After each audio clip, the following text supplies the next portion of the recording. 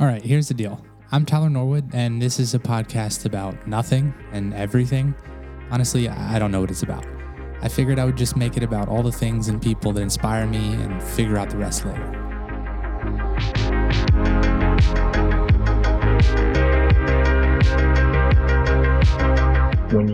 When you understand the connection between, I wish I could reference the annual healthcare spend in the United States, but then 86% of that is due to, at some level, the fundamental misleading of the public on the fact that they should be eating carbs and sugar's not that bad for you. It's like, whose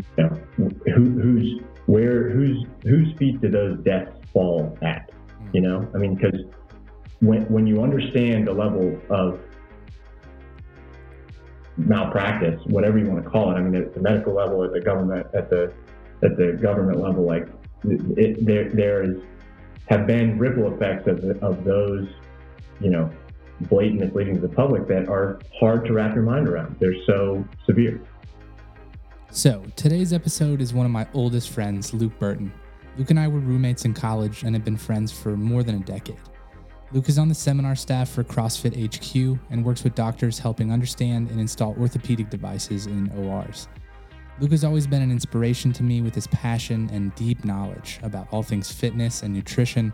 And today we talk about the looming chronic health crisis the world is facing and what can be done about it.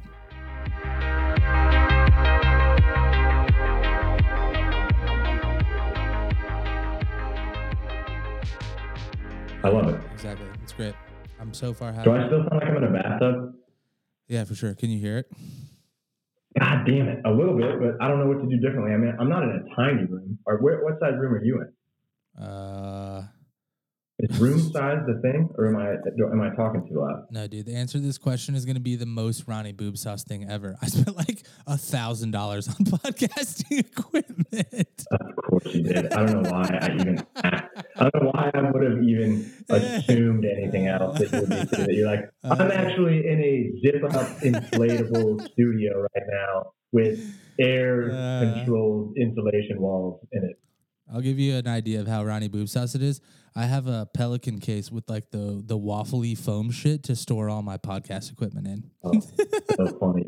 Ready for the airplane. Yeah, exactly. Ready to travel. Well, This podcast is ready to travel. In case I need to do the third episode of my podcast in New Zealand, I'm ready.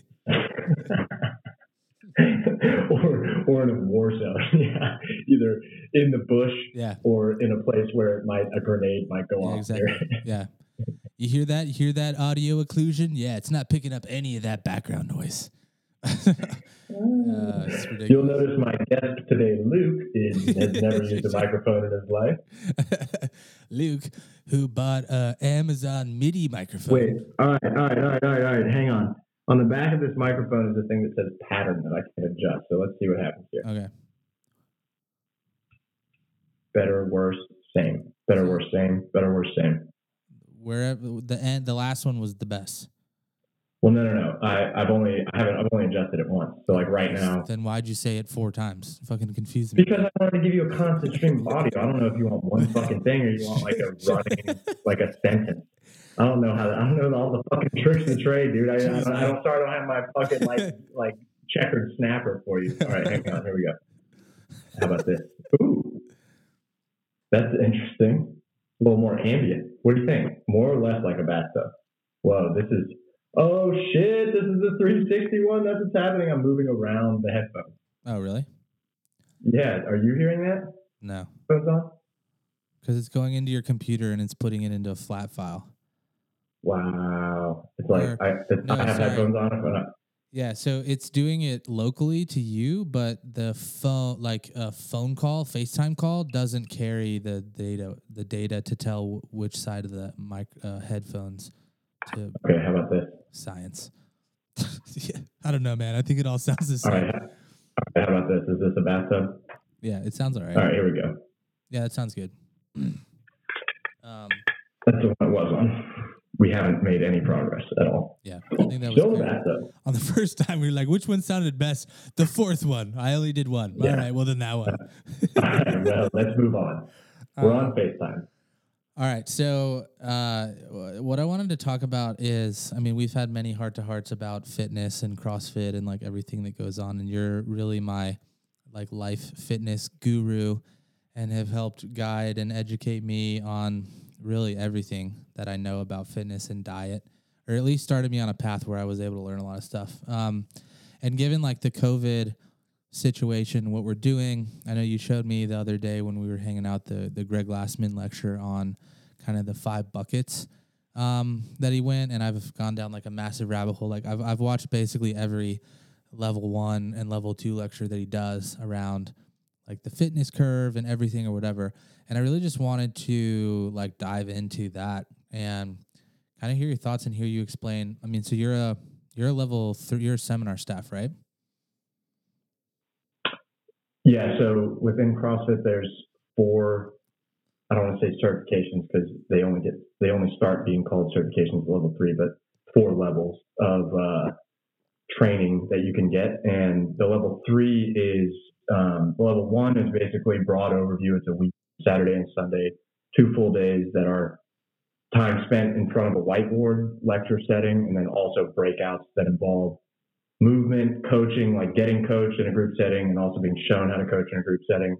And then also workouts, and finally a test at the end. The level 2 is more about your coaching. So you go through, and instead of being coached heavily and taught heavily, I mean, there's still lecture in the level 2, but it's all kind of zoomed into an understanding that everyone there has coached for at least 6 months. Like, we're going to talk about coaching. We're going to talk about kind of optimizing what you're doing in front of a class and at a gym.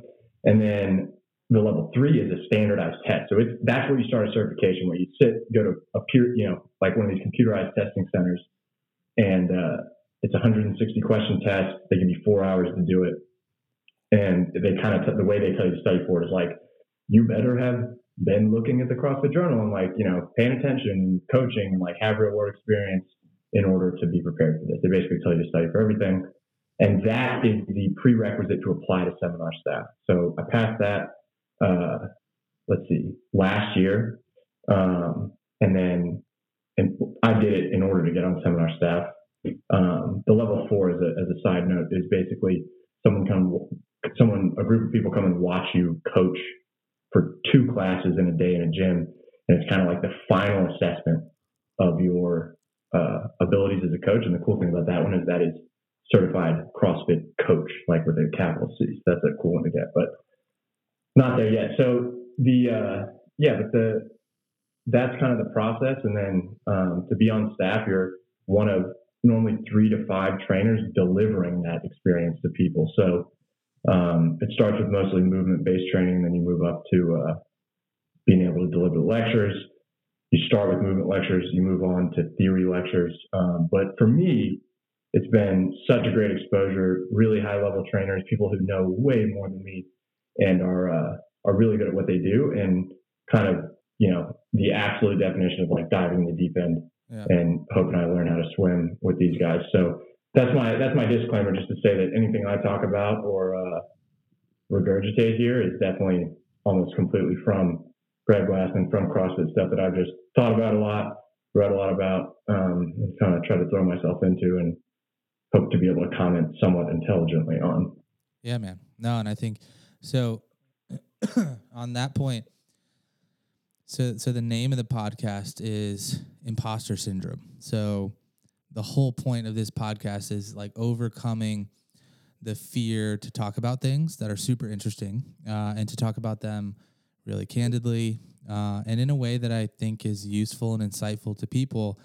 And the point is not to like draw any super hard and fast conclusions, or to like have an agenda, or to make a point and try to defend that point, but more so to really unwrap and unravel like a specific topic of interest. So today, I mean, what I really want to talk to you about today is kind of the fitness methodology that you and I have talked about a lot, and the kind of chronic disease epidemic that the U.S. is seeing. And I mean, that was interesting subject material before COVID hit. And now that COVID's hit, I think it's like really like what I find fascinating is like this to me should be at the forefront of every That's what conversation. everybody should be talking about. I agree. Everybody should be talking about, and I agree. nobody is talking about it like at all. And so yeah, so I would love, I guess, as a beginning. I mean, so we watched the lecture, and I'll include in the notes like the lecture. I mean, he's done it a million times on the 5 buckets, but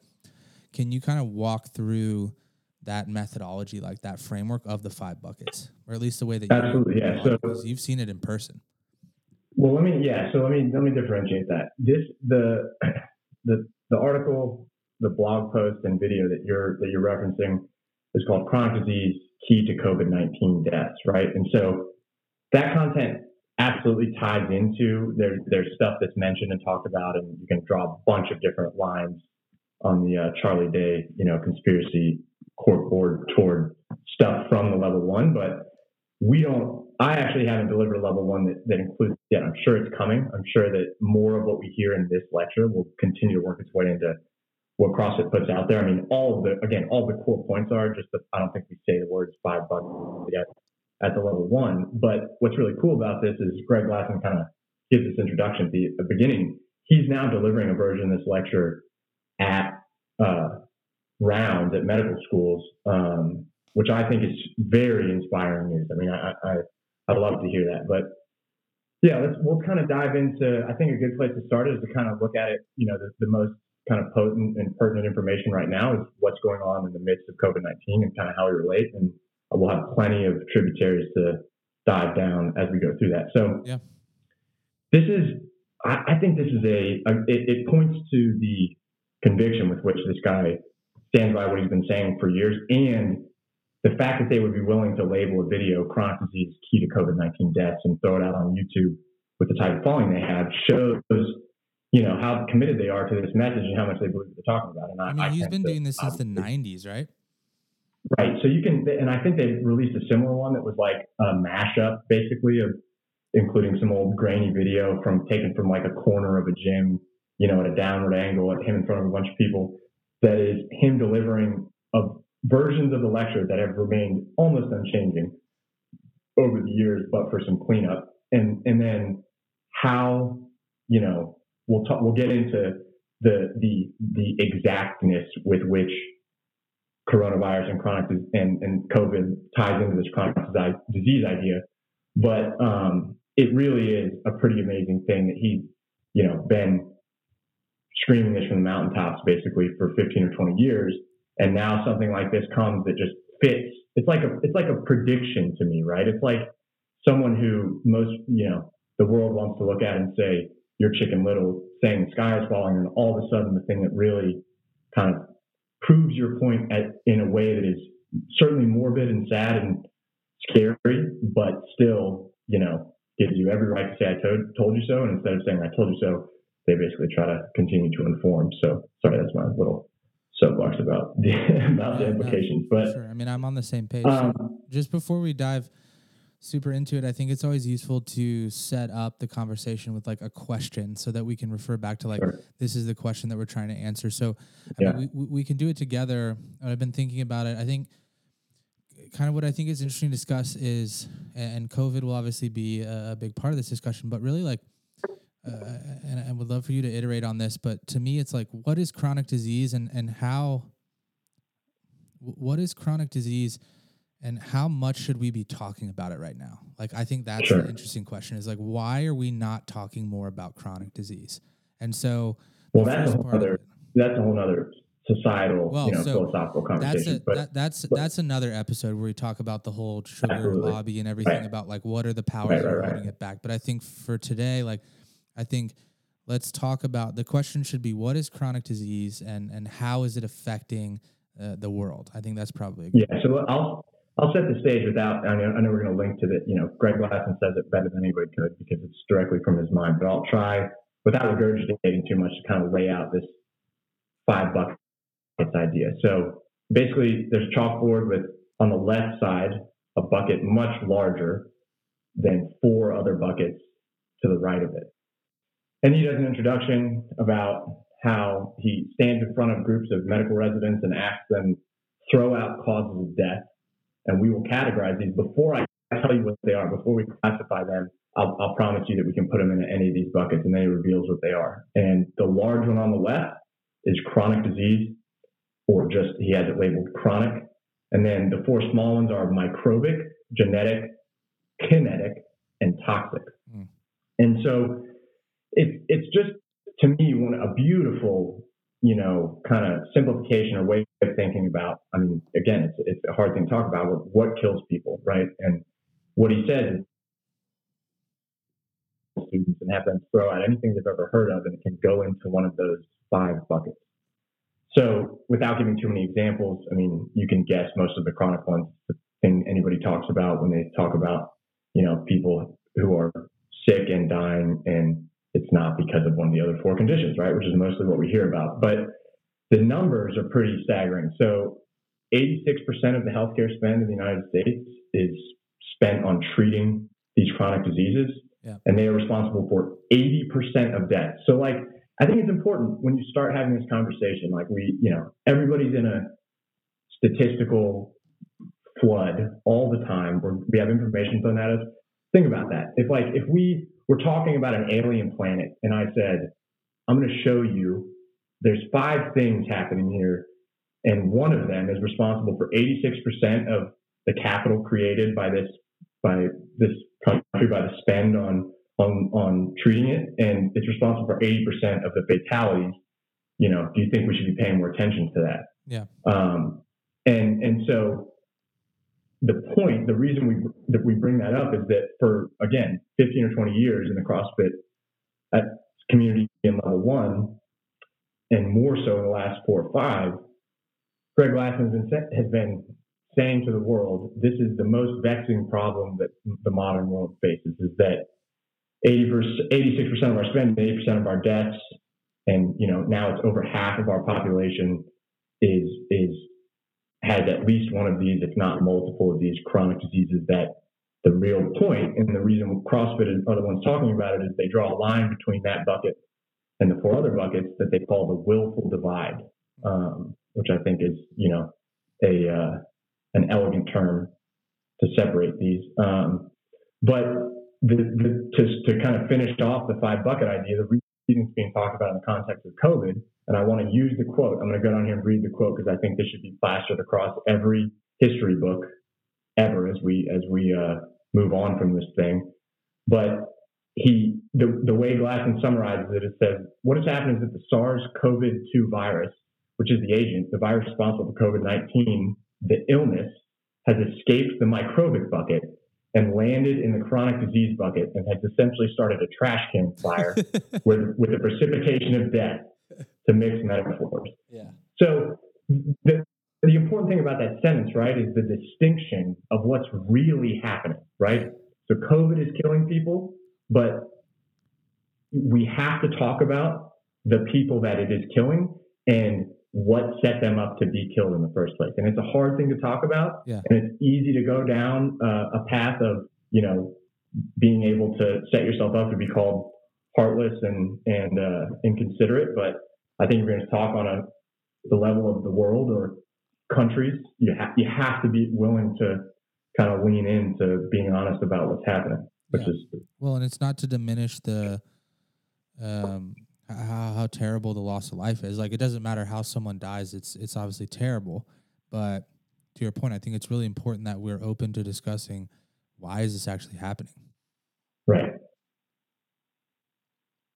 And so before we go way deeper, so I mean, just so it's easy to follow along, what he talks about in the chronic disease, essentially, I mean, an easier way to understand it is what I think a lot of people understand is lifestyle diseases. So cardiovascular disease, type 2 diabetes, hypertension, it's all of these things that we hear about over and over and over again. And then, the other 4 buckets, microbic is, what you expect, bacteria and viruses.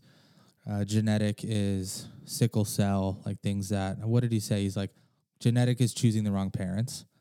Right, it's choosing the wrong parents to deleterious effect. Yeah. And then kinetic is car crashes, getting stabbed, getting shot.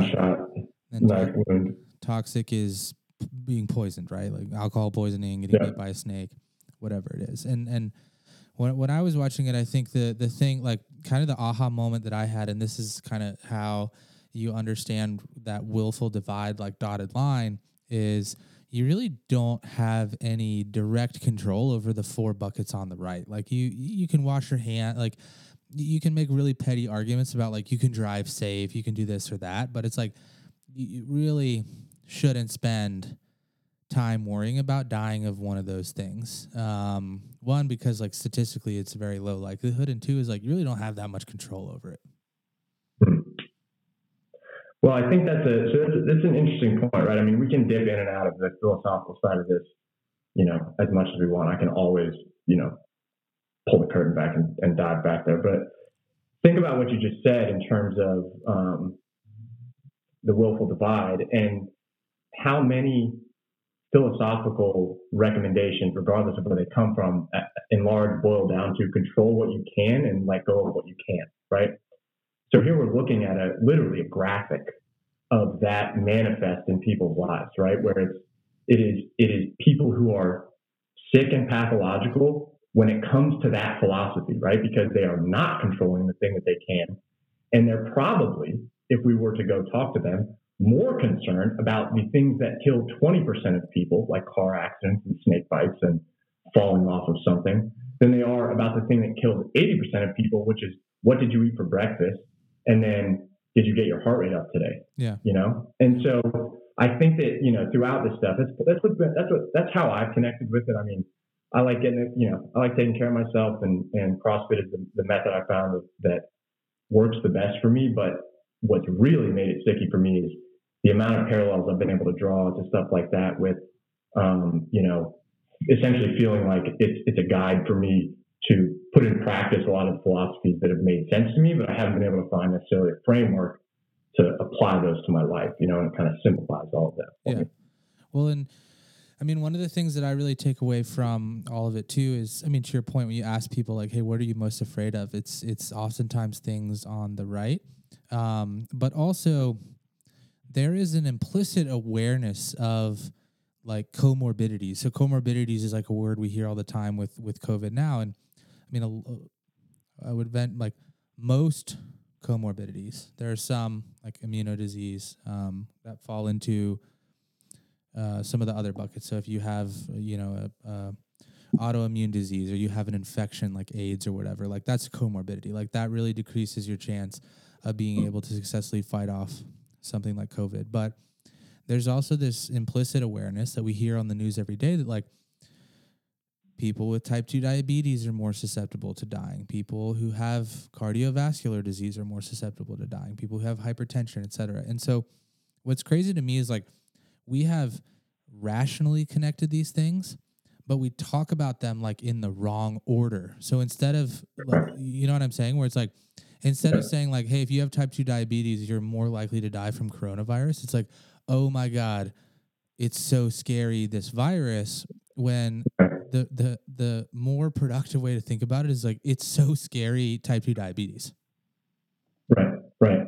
Well, and to go even further down that in terms of like, losing sight of the forest for the trees, right, is those, when you list them out like that, right, when you say, throw out some comorbidities for me, 90% of the population is like, I heard you say that word, but nothing really clicked together for me. Like I don't have a ton to draw from, right? So like hypertension, diabetes, what's actually the mechanical, operation happening within your cells that's causing diabetes? And we don't need to know that. That's not my point. My point is not like you should understand the chemistry and biology of diabetes. It's that for all of those chronic diseases, this is the thing that Glassman and CrossFit are willing to like throw on the table, with their sleeves rolled up, is all of these things. Chronic disease as a whole, 80% of death, 86% of our healthcare spend is caused by the overconsumption of processed carbohydrate and sedentarism. Yeah. And that's it, right? So like, which that's that like the should willful be, divide. That should be a decision people are making. And Matt, think about the average news story that mentioned chronic disease that had to tag every time they said comorbidity or what the comorbidity was, they had to immediately follow it with, which is caused by sedentarism and the overconsumption of processed carbohydrates. Yeah. Think about that, because that's what it should be. Is because they lose their meaning, right? It's like if you're a little bit sick, but the point is that you never hear outside of the occasional zealot, or if you're going looking for it, if you show up at a level 1, is that look, it's not that complicated. These are a series of ailments, all of which are caused by willful behavior that can be boiled down to two main things. That's what you need to know. You don't need to know that diabetes causes it. You need to know what causes diabetes, right? To your point, like where the focus is so skewed to like, oh, I got in a car accident, but I'm never going to look at the fact that it was because I was asleep at the wheel, Yeah, for sure. Well, and I think, so, I mean, that's a whole interesting tributary to go down to, is like the mental bias and kind of the unwillingness to accept the responsibility of those various things. And I think it's important. So I think, whether we're talking about it now or we're talking about it on a follow-up episode, I think there's a really important, probably very long conversation about the underlying conditions that make good food choices and the ability to exercise actually accessible for people, right? Because that's a big issue, especially in the United States, right? Sure, absolutely. That Absolutely. you can't stand on a rock and preach like everybody should eat healthy food or whatever, when the reality is that a lot of Americans don't have access to that. Totally separate problem. And actually, what I think is really valuable is if we can all agree that this is a thing, then we can actually start to turn our energy and focus towards solving those problems, which is, hey, actually a really, really great way for us to relieve pressure and cost on the healthcare system would be to actually solve the problem of food deserts, right? Yeah. And so I think it's productive to recognize that that's actually a big issue. And I feel like one of the reasons why it doesn't kind of bubble up to the top of issues that we talk about on a regular basis is because we don't readily, to your point about like if they had to say every time they were like, this person had an underlying health condition, it was type 2 diabetes. Right. If you had to say that, the way to improve your health is through a better diet and getting your heart rate up. And actually one of the big problems that we should be solving is making sure that everyone has access to those two things. Agreed. And that's where, you see that it's only very recently that most people don't have access to those things. So food deserts, huge problem, massive problem. A lot of different reasons why it's happening, which we don't have to go into. And the getting your heart rate up, I mean, you think about it too with things like PE in school. Like PE used to be super hard. If you ever talk to your parents, they're like, PE was like actual fitness. Like we did workouts in class because it was important to teach people how to move their body and how to do this and how to gain strength or whatever. There were multiple opportunities to break your arm. Yeah, exactly. And the point being is like that was serving a function to make sure that like every kid, even if they went to a public school for free, had access to learn about fitness, right? And had access to learn how to get their heart rate up and how to exercise or whatever. And now that infrastructure is like completely crumbled and PE is really in a lot of cases just like glorified recess or an elective class, right? It's like we've removed a really important point of infrastructure where like everybody, no matter your income, no matter where you live, et cetera, gets exposed to the ability to learn how to move your body, to learn how to strength train, to learn how to run, to learn how to play a sport or whatever it is. And that opens up like it's also just like an education problem. But I think, I mean, I want to talk more about the methodology. So I think that another framework that Glassman has that I think is really revolutionary, not revolutionary, but it's very revelatory. It's talking about the sick to well to fit spectrum. So the fact that like we think about well and sick as opposite sides of the spectrum. And he makes like a very strong argument that well is actually in the middle of the spectrum and the opposite of sick is actually fit. And the kind of quantitative proof behind that is take any measurement that we use to measure, objective wellness. Take AC1, take triglycerides, take HDL, whatever it is. And there's, a level. So, take AC1. Really, really high means you're sick. Lower means you're well. But fit people have a lower AC1 than well people. So what that means is actually fit is farther away from sick than well is. Correct. And that means quantitatively being fit is actually a barrier. Like it's a proactive defense against being sick. So right. Yeah. That I think is like a very, very revelatory framework to think about, that like fitness is not getting big muscles and looking good at the gym. It's genuinely an antidote to being sick. My favorite summary of that is that fitness is a state of super health, right? So health is not the goal. Health is normal, right? Health is you are treading water, right? You're not drowning, but you're also not swimming across the lake. Mm-hmm. Super health or fitness moves you further away from that sickness. So not to just, regurgitate and beat the company drum with CrossFit, but it's, it all obviously the way that I can talk about it is the way that I've learned it and the way that I've taught it. So that's where those 5 buckets in this conversation about COVID being, to use the beautiful metaphor again, a dumpster fire within the chronic disease bucket. This is this is the aha moment, or the Greg Glassman double middle fingers to the crowd, where you could really lean into look, I've been saying this for years. So this is what you're describing. The sickness, wellness, fitness continuum is one of the 4 models of fitness that, again, quick anecdote.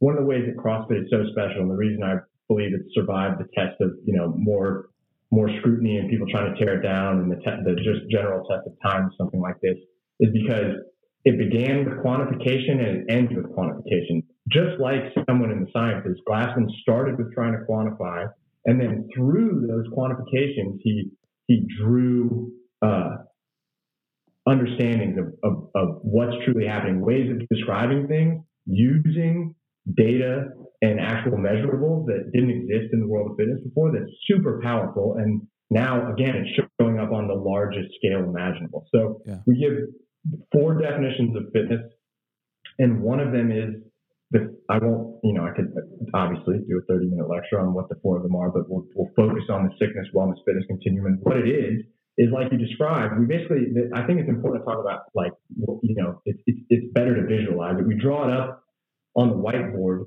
like a speedometer, right? And sickness is on the left or on the 0 end of the speedometer. Wellness is at 12 o'clock or right in the middle. And then fitness is as if you're maxed out, right? If you're all the way down to the right. And so you mentioned a lot of what we talk about, right? Which are any measurables you can get from a doctor. The things that I think, again, are ignored at the peril of any effectiveness whatsoever are the physical measurables that you can get in the gym or at home or anywhere that you have a stopwatch and a scale, which are what's your 1 rep max deadlift, what's your mile time, what's you name a CrossFit workout time, you name any other type of workout time, what's your 40 time. You can throw anything in there that fits that spectrum. And if it takes you a minute to travel 40 yards, that's sick. If it takes you 4.27 seconds to travel 40 yards, that's elite or fit, right?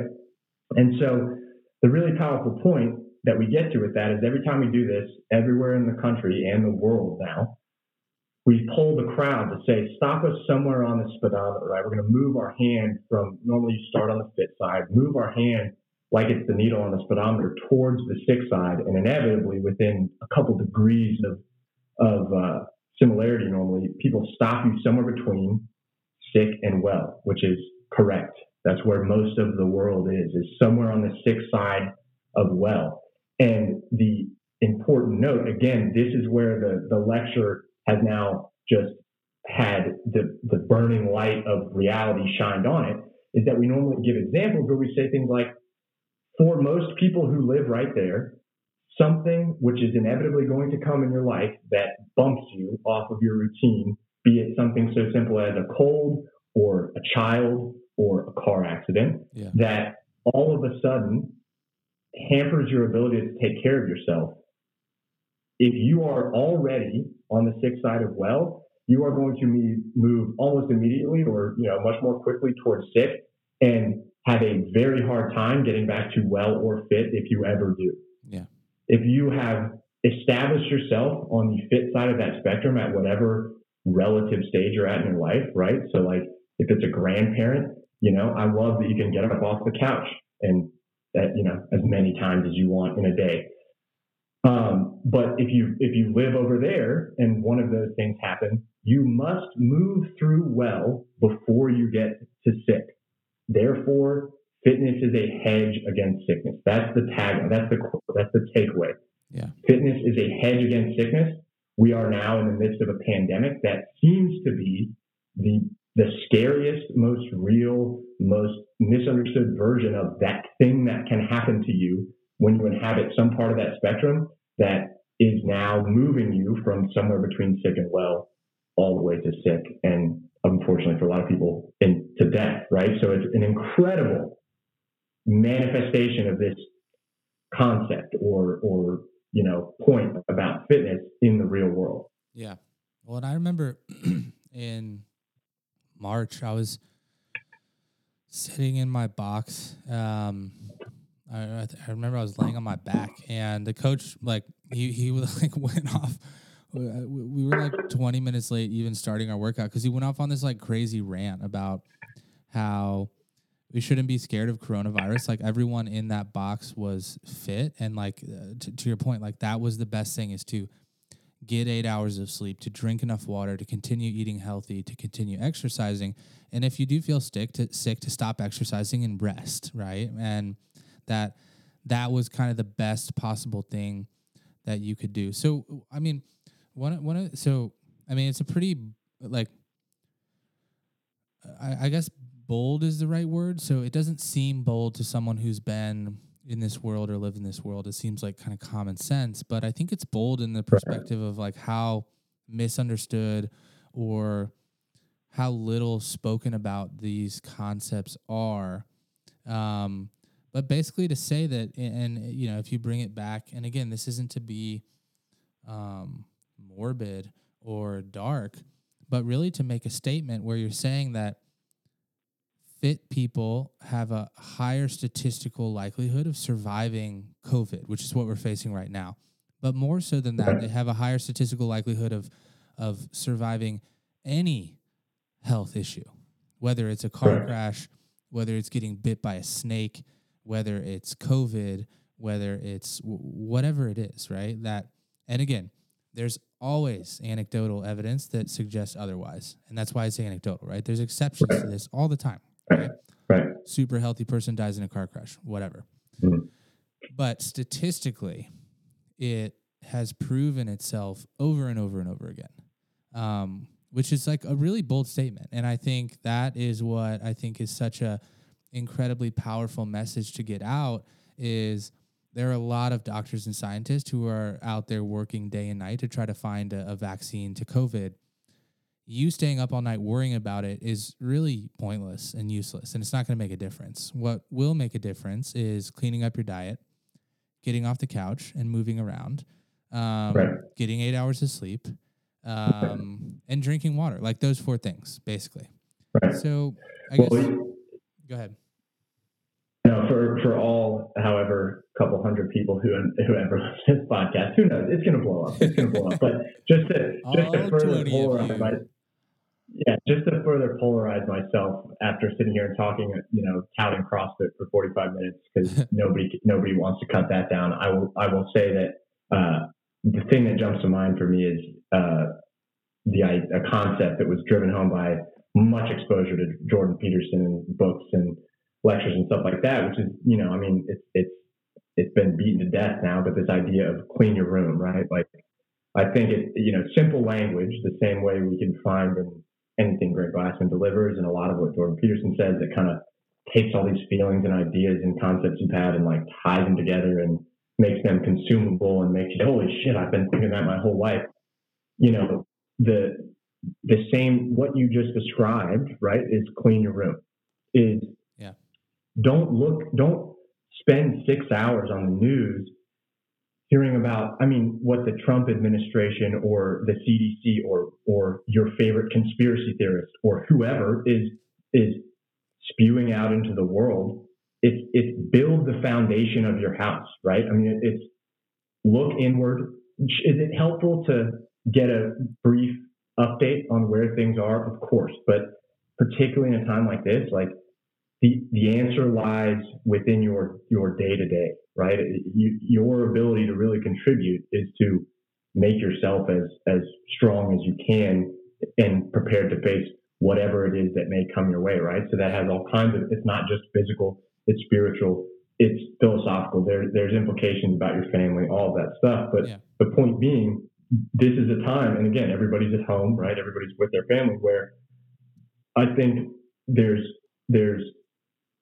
an opportunity to access the wisdom that's been thrown at us for forever about look within for the answers to what will help you move forward, right? And with something that kills because of chronic, or kills almost relentlessly if you have these chronic diseases, and seems to be much more manageable if you don't, then the answer is move closer to the things that protect you from that, right? It can be a very simple equation if you're willing, but the hard part, which this is this is an important part of the conversation about the reason we don't hear more about this, and the reason that people don't take care of themselves, is because it is hard, right? Yeah. It's not fun. It's uncomfortable. It requires you to make a decision other than what would feel good right now on a daily basis. And people have a flood of things telling them that they don't have to do that, right? That things should be easier and more convenient for you and more helpful. And I think, again, I can get as meta as you want about this, but the idea that nature, whatever descriptor you want to use, has shown up in response to the overindulgence of society as a whole. And again, I realize it sounds a little biblical, whatever, but it's hard not to look at something like this and look at these types of numbers and say, like, there's some type of behavioral exposure here that people aren't willing to talk about because it would require them to look at ways of living and behaving that they're deep down they're not proud of, and now the reckoning is here. Yeah, no, I 100%. Yeah, and we last weekend we went to the workout, and it was like I wanted to do anything but go and stand out in the sun and work out. I remember you like walking down the stairs and being like, "Let's go suffer," and it's like, really, that's kind of what you're mentally preparing yourself for. So, like, I agree with your point. I think that it's hard, and there's obviously a bias to not want to accept responsibility or accept that, truly most of the answers are lying right at our feet. And I think that... Well, sorry to interrupt. There's an important point about the anecdotes again, which applies to all of this, but I'm going to try to make this a little quicker. But to your point about how there's always going to be examples of, in the case of coronavirus, there's people who don't fit the norm that are suffering because of it. In the case of chronic disease, there are people who probably have a slew of things that happen to them, whether it be before they were born or after they were born, that have set up an environment where it's really hard for them to take care of themselves. Yeah. That's always going to be true. But out of that subset of those who have chronic disease, I would be willing to bet that the vast majority are not that person, right? They are the person who knows they could do better, and either they're not willing or no one else is willing to speak truth to them and say that you're the one who needs to behave differently on a daily basis in order to change this. And they just know they're not doing that, right? Yeah. So I think that's such a challenging thing to grapple with, is you can cut yourself off before you even get started on thinking about or talking about something like this because of empathy to a person. I have that experience all the time. I've had people walk into gyms who need help and help them on an individual basis, and had to adjust how I help them based on the parameters of their life. I can work in that world. It's also important to be able to work in the world of, I can talk about what's happening to everyone, right? And be a little bit more detached from, did this hurt your feelings or not? Because it's not all about your feelings. Yeah. So, I mean, I think that's really one of the things that I want to discuss. And I think where we're at now really segues really nicely into a second topic of discussion, which is, so there's two parts to it. And it's really shifting from, okay, if you buy that, whether you already believed that framework or, you're hearing it for the first time and you're willing to sort of explore it, is shifting towards like taking action. So like, okay, how would I actually do something about it? And so there's two things. One is the accessibility. So, and this is a personal critique. I mean, one of the massive critiques that I have of CrossFit is it's insanely cost prohibitive, right? Sure. It is order of magnitude more expensive than joining a gym. I mean, in New York, I was paying $400 a month to be a part of a box. Yeah, when we lived in Boston, I think it was $300 for any of the downtown gyms, but that was 6 years ago.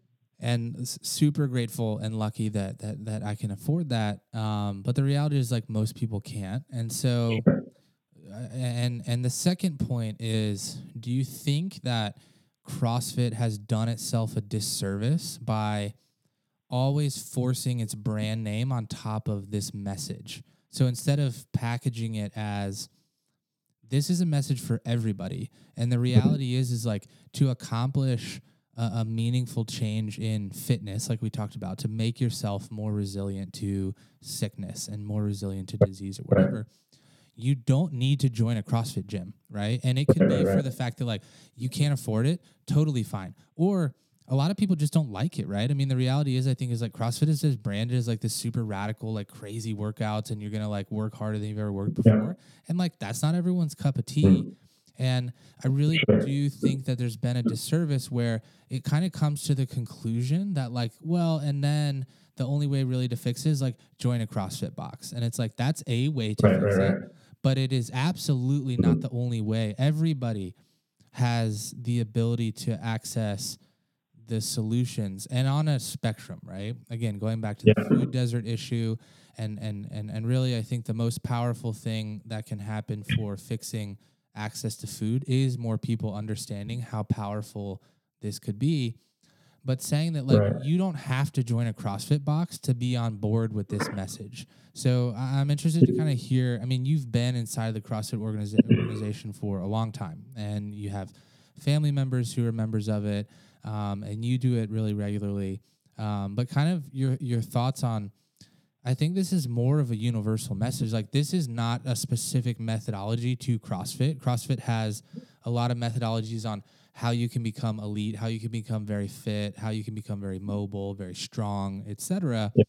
But you could do all of this in your garage with body weight, right? And you could scrap together a much more healthy diet than the average American is eating for really cheap. And so I'm interested to kind of hear your thoughts there, because you're obviously much farther into the organization. So, like, how do you kind of transition into taking this message, getting people on board, and then saying that, like, you don't have to do CrossFit, but you should at least still pursue this methodology? Yeah, I love that question. I mean, again, I can definitely fill up another 45 minutes just with answering that question, because I've had to defend it in person many times, and I've thought about it a lot on my own, obviously. No, I'm sure you've had this question come up, like, in groups all the time. And you just did a really wonderful job, both, I think, slightly a little bit on purpose, but also probably truly genuinely like your experience, which is awesome, because it's a way to, and take the temperature truly of what's out there in the ether about it. And, so I think the best way to jump into this is to kind of talk about it logically. And most importantly, we'll start with the most important part, which is that CrossFit began as exactly what you are talking about and has never changed one iota from being available in that form. And here's what I mean. When Greg Glassman started, came up with the name CrossFit. He had done the foundations of what it would become with personal training clients and gyms in California, and had his one CrossFit location. And where it really turned a corner is they made it open source. They started CrossFit.com and posted workouts every day to the world for free.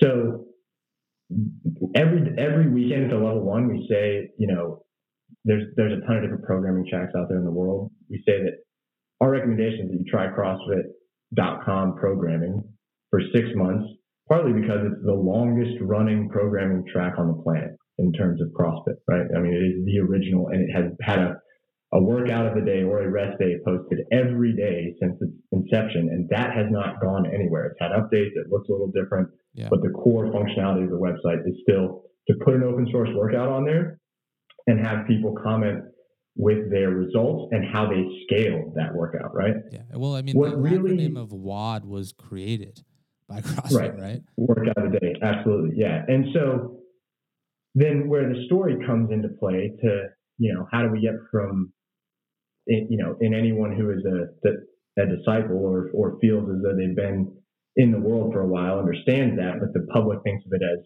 what you described, an extreme sport and hyper expensive and not accessible. I think that is basically the sole responsibility of the CrossFit Games and a partnership with Reebok, right? Which I don't want to get anything wrong here. Like, I have been a fanboy of the CrossFit Games and CrossFit athletes for years. Yeah. My brother-in-law was one of them. Yeah. I've been to the games multiple times. I fucking love it. I think it's awesome. Yeah. However, we'll talk about how Greg Glassman's purity and focus of vision really plays back into this. But, he created this system that for the first time ever, he planted a flag in the ground and said, I have defined what fitness is. I believe I can come up with the best way to test it objectively.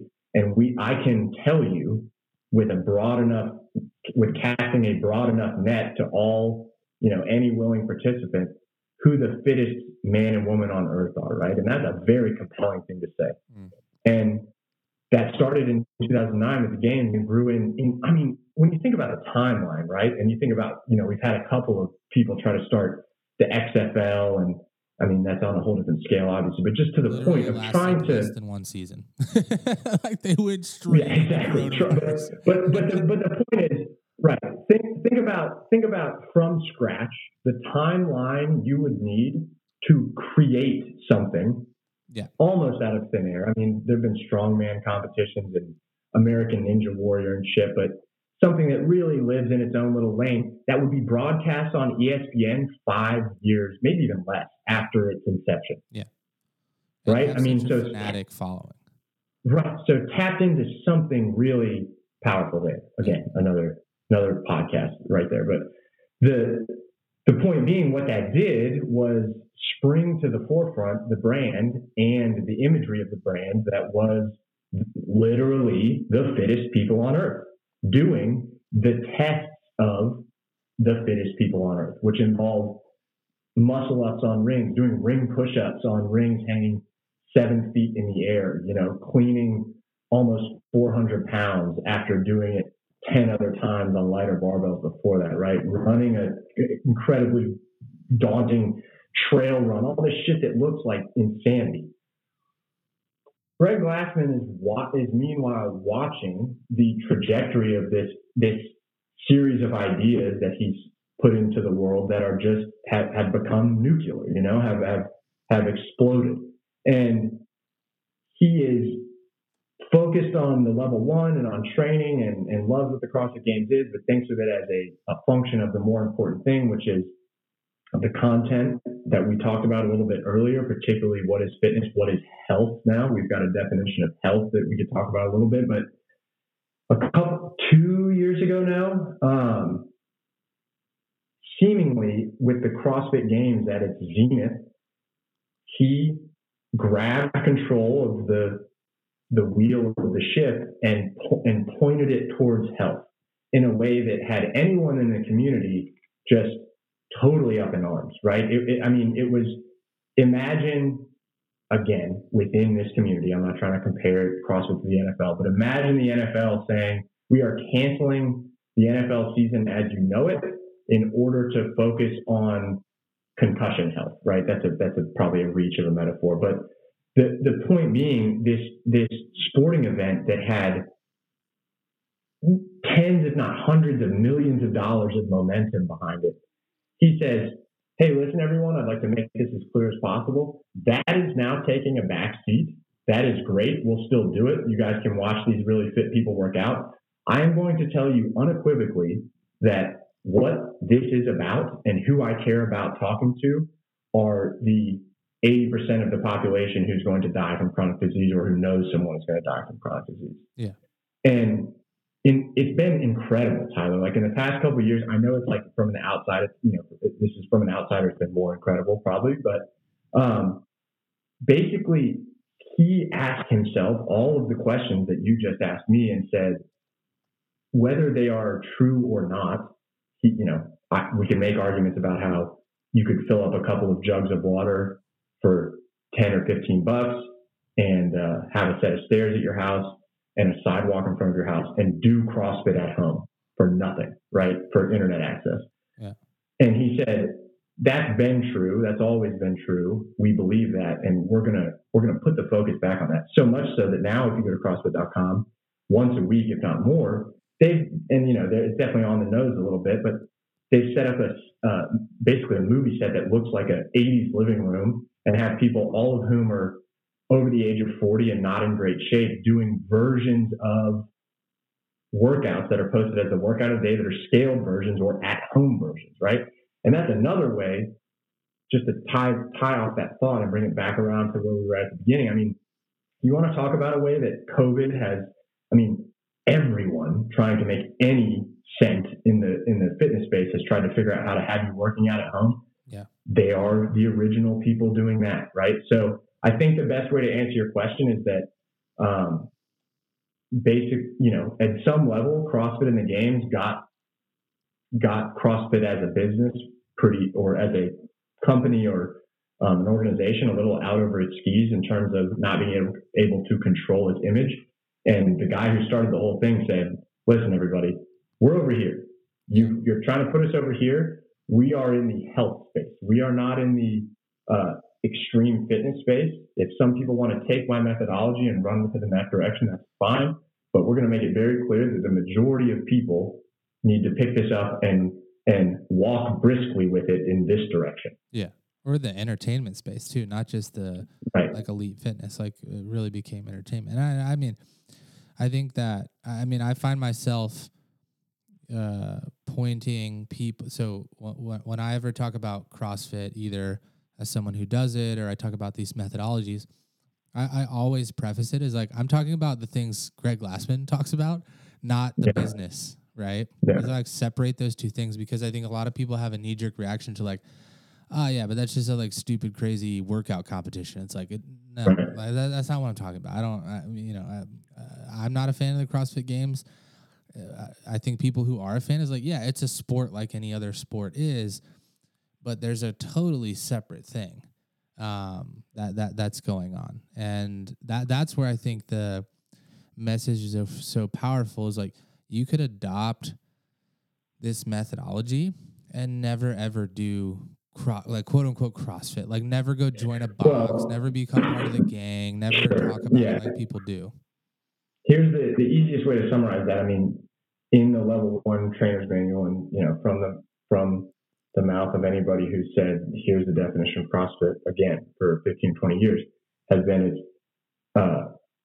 constantly varied high-intensity functional movement, and eat meats and vegetables, nuts and seeds, some fruit, little starch, and no sugar, right? So nowhere in there does it say pay $150 to $400 a month to go to a CrossFit box, right? Yeah. That has been etched in stone, on the walls of CrossFit HQ since day one. This is what this is, right? And affiliates are independently run businesses that pay to be affiliated for a few grand a year, and that allows them to call the methodology CrossFit. But I think the thing that is important, if I could focus the attention of the public as a whole, or if I could, shout that answer into the abyss at anyone who would think otherwise before they heard it, it would be, CrossFit has been offering the most well-defined and most universal solution to the most people for longer than anyone else that I've come across, right? I mean, in terms of being able to drill down, quantify, apply it, understand whether you're getting better or not, there is nothing that more effectively and efficiently does it. And they've been presenting it in a way that it's accessible to anyone forever. And it's just been pulled in different directions by, like you said, the fact that it kind of gets people run away with it once they get their hands on it. Yeah. Yeah. Well, and I also think to that point about creating this knowledge base and sharing it with the world openly, et cetera, it's filling a real gap where the institutions that we relied on to provide education and provide knowledge about these things, right? The FDA and the food guidelines, just basic things like that, where it's it's just not good enough. It's not good enough for that to be what we're teaching people is okay. Yeah, at best, it's not good enough. At worst, it's blatantly corrupt and misleading. For sure. And there's a million I think well-documented examples of the public straight up being lied to. Correct. In ways that, again, when you understand the connection between, I wish I could reference the annual healthcare spend in the United States, but then 86% of that is due to, at some level, the fundamental misleading of the public on the fact that they should be eating carbs and sugar's not that bad for you. It's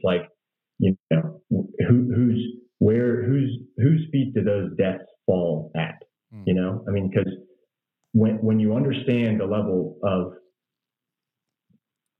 malpractice, whatever you want to call it, at the medical level, at the government level, there have been ripple effects of those, blatant misleading to the public that are hard to wrap your mind around. They're so severe.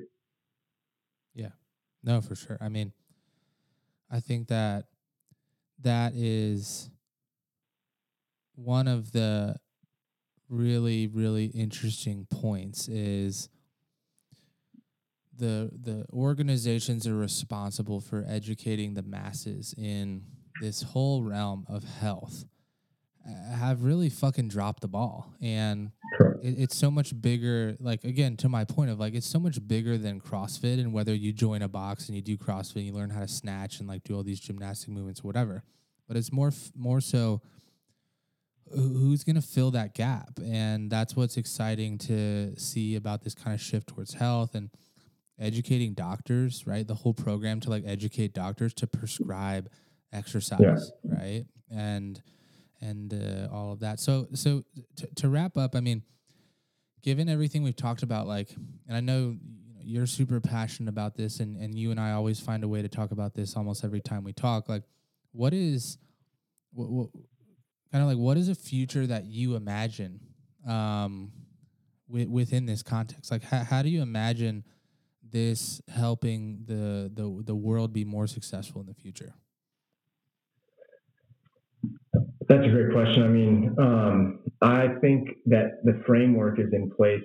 I think that probably the best way to answer that question is that we need to, and it's kind of asking another question in response to it, but to figure out the way to adjust the thinking of the people who might, have said viewpoints that we talked about earlier about CrossFit, right? Or health in general, right? So to try to step out of, I feel like I've been kind of the mouthpiece for CrossFit for most of this, which I'm okay with in general, right? Because I kind of am. But yeah, exactly. Such a CrossFit bro. But I think I'll make one final reference back to Greg Glassman. When he delivers these lectures in front of medical residents, he as I would, and I think anybody would, if pretty much straight from your brain came this stuff that you're able to vindicate at this level at this point, I would still say, hey guys, just FYI, CrossFit is constant varied function movement, high intensity, eat meats, vegetables, seasonal fruit, that whole spiel. and say, look, I've been saying this for a long time, that's what CrossFit is. But you'll also hear him say things like off the carbs, off the couch. Yeah. Right? There's not there will be references to CrossFit. Make no mistake. Again, as he has earned references to this thing he has created. However, there is clearly a desire to point as many people as possible in the right direction. Right? So my hope, where I would love to see it go. I mean, I've always had fantasies about, the basic methodology somehow being more widely applied at a younger level in school systems. I know people have tried that. I've talked to many affiliate owners through being on staff and people who are on staff who have worked at local schools, and it's always a head scratch to me is how it doesn't take up or take off more readily. Maybe it's not applied the right way. Maybe it's not accessible as it needs to be, or they don't have the space or equipment for it. Who knows what it is. But I think that I think that we're on the right track in terms of if people are willing to hear it. I mean, at the end of the day, right? I mean, my mom always tells me a quote that my grandfather said, which is that you'll change when you've suffered enough. And I think that societally we're kind of have our toes off of the cliff of that divide now, where economically we're in the midst of a crippling period where there's going to be record unemployment. People are looking around asking what the hell is going on. Again, if we can be hopeful at all that the spotlight will be shined in the right direction on the information that's really pertinent to your life and to the individual's life about the fact that this is here, it's spreading, it's not good. If there's one thing you can do is eat better and get off the couch every day. Mm-hmm. I think that if more people can hear that and resources like CrossFit, not just CrossFit, but hopefully many others can provide accessible, things that allow people to, like you said, not everybody's ready to dive in head first to the ice water, right? And I think CrossFit has realized that in spades and is working to create a beach entry, right, where you can wade in a little bit and know that it doesn't require a wholesale adjustment of your life. Hopefully that comes a year from now, right, gradually, because that's what it's going to take. Yeah. But that would be my hope, is that the information gets out there about the challenges we're currently facing, and not only where they come from, but I think what most people would love to hear right now is practically what they can do to help themselves and their families to combat it and be better for it in the future. And I think, like it or not, CrossFit's got the answer. Greg Glassman's shouting it into the world. Yeah, man. Well, awesome. Well, we'll wrap up there. Luke, has been awesome. Thanks a lot for coming on and sharing this with us. And we've got 4 or 5 follow-up episodes just from this conversation. So excited to keep diving into fitness in general and just the kind of the future of health and wellness in the country and in the world. Anytime, man. I appreciate you having me. I always love talking to you. All right, brother.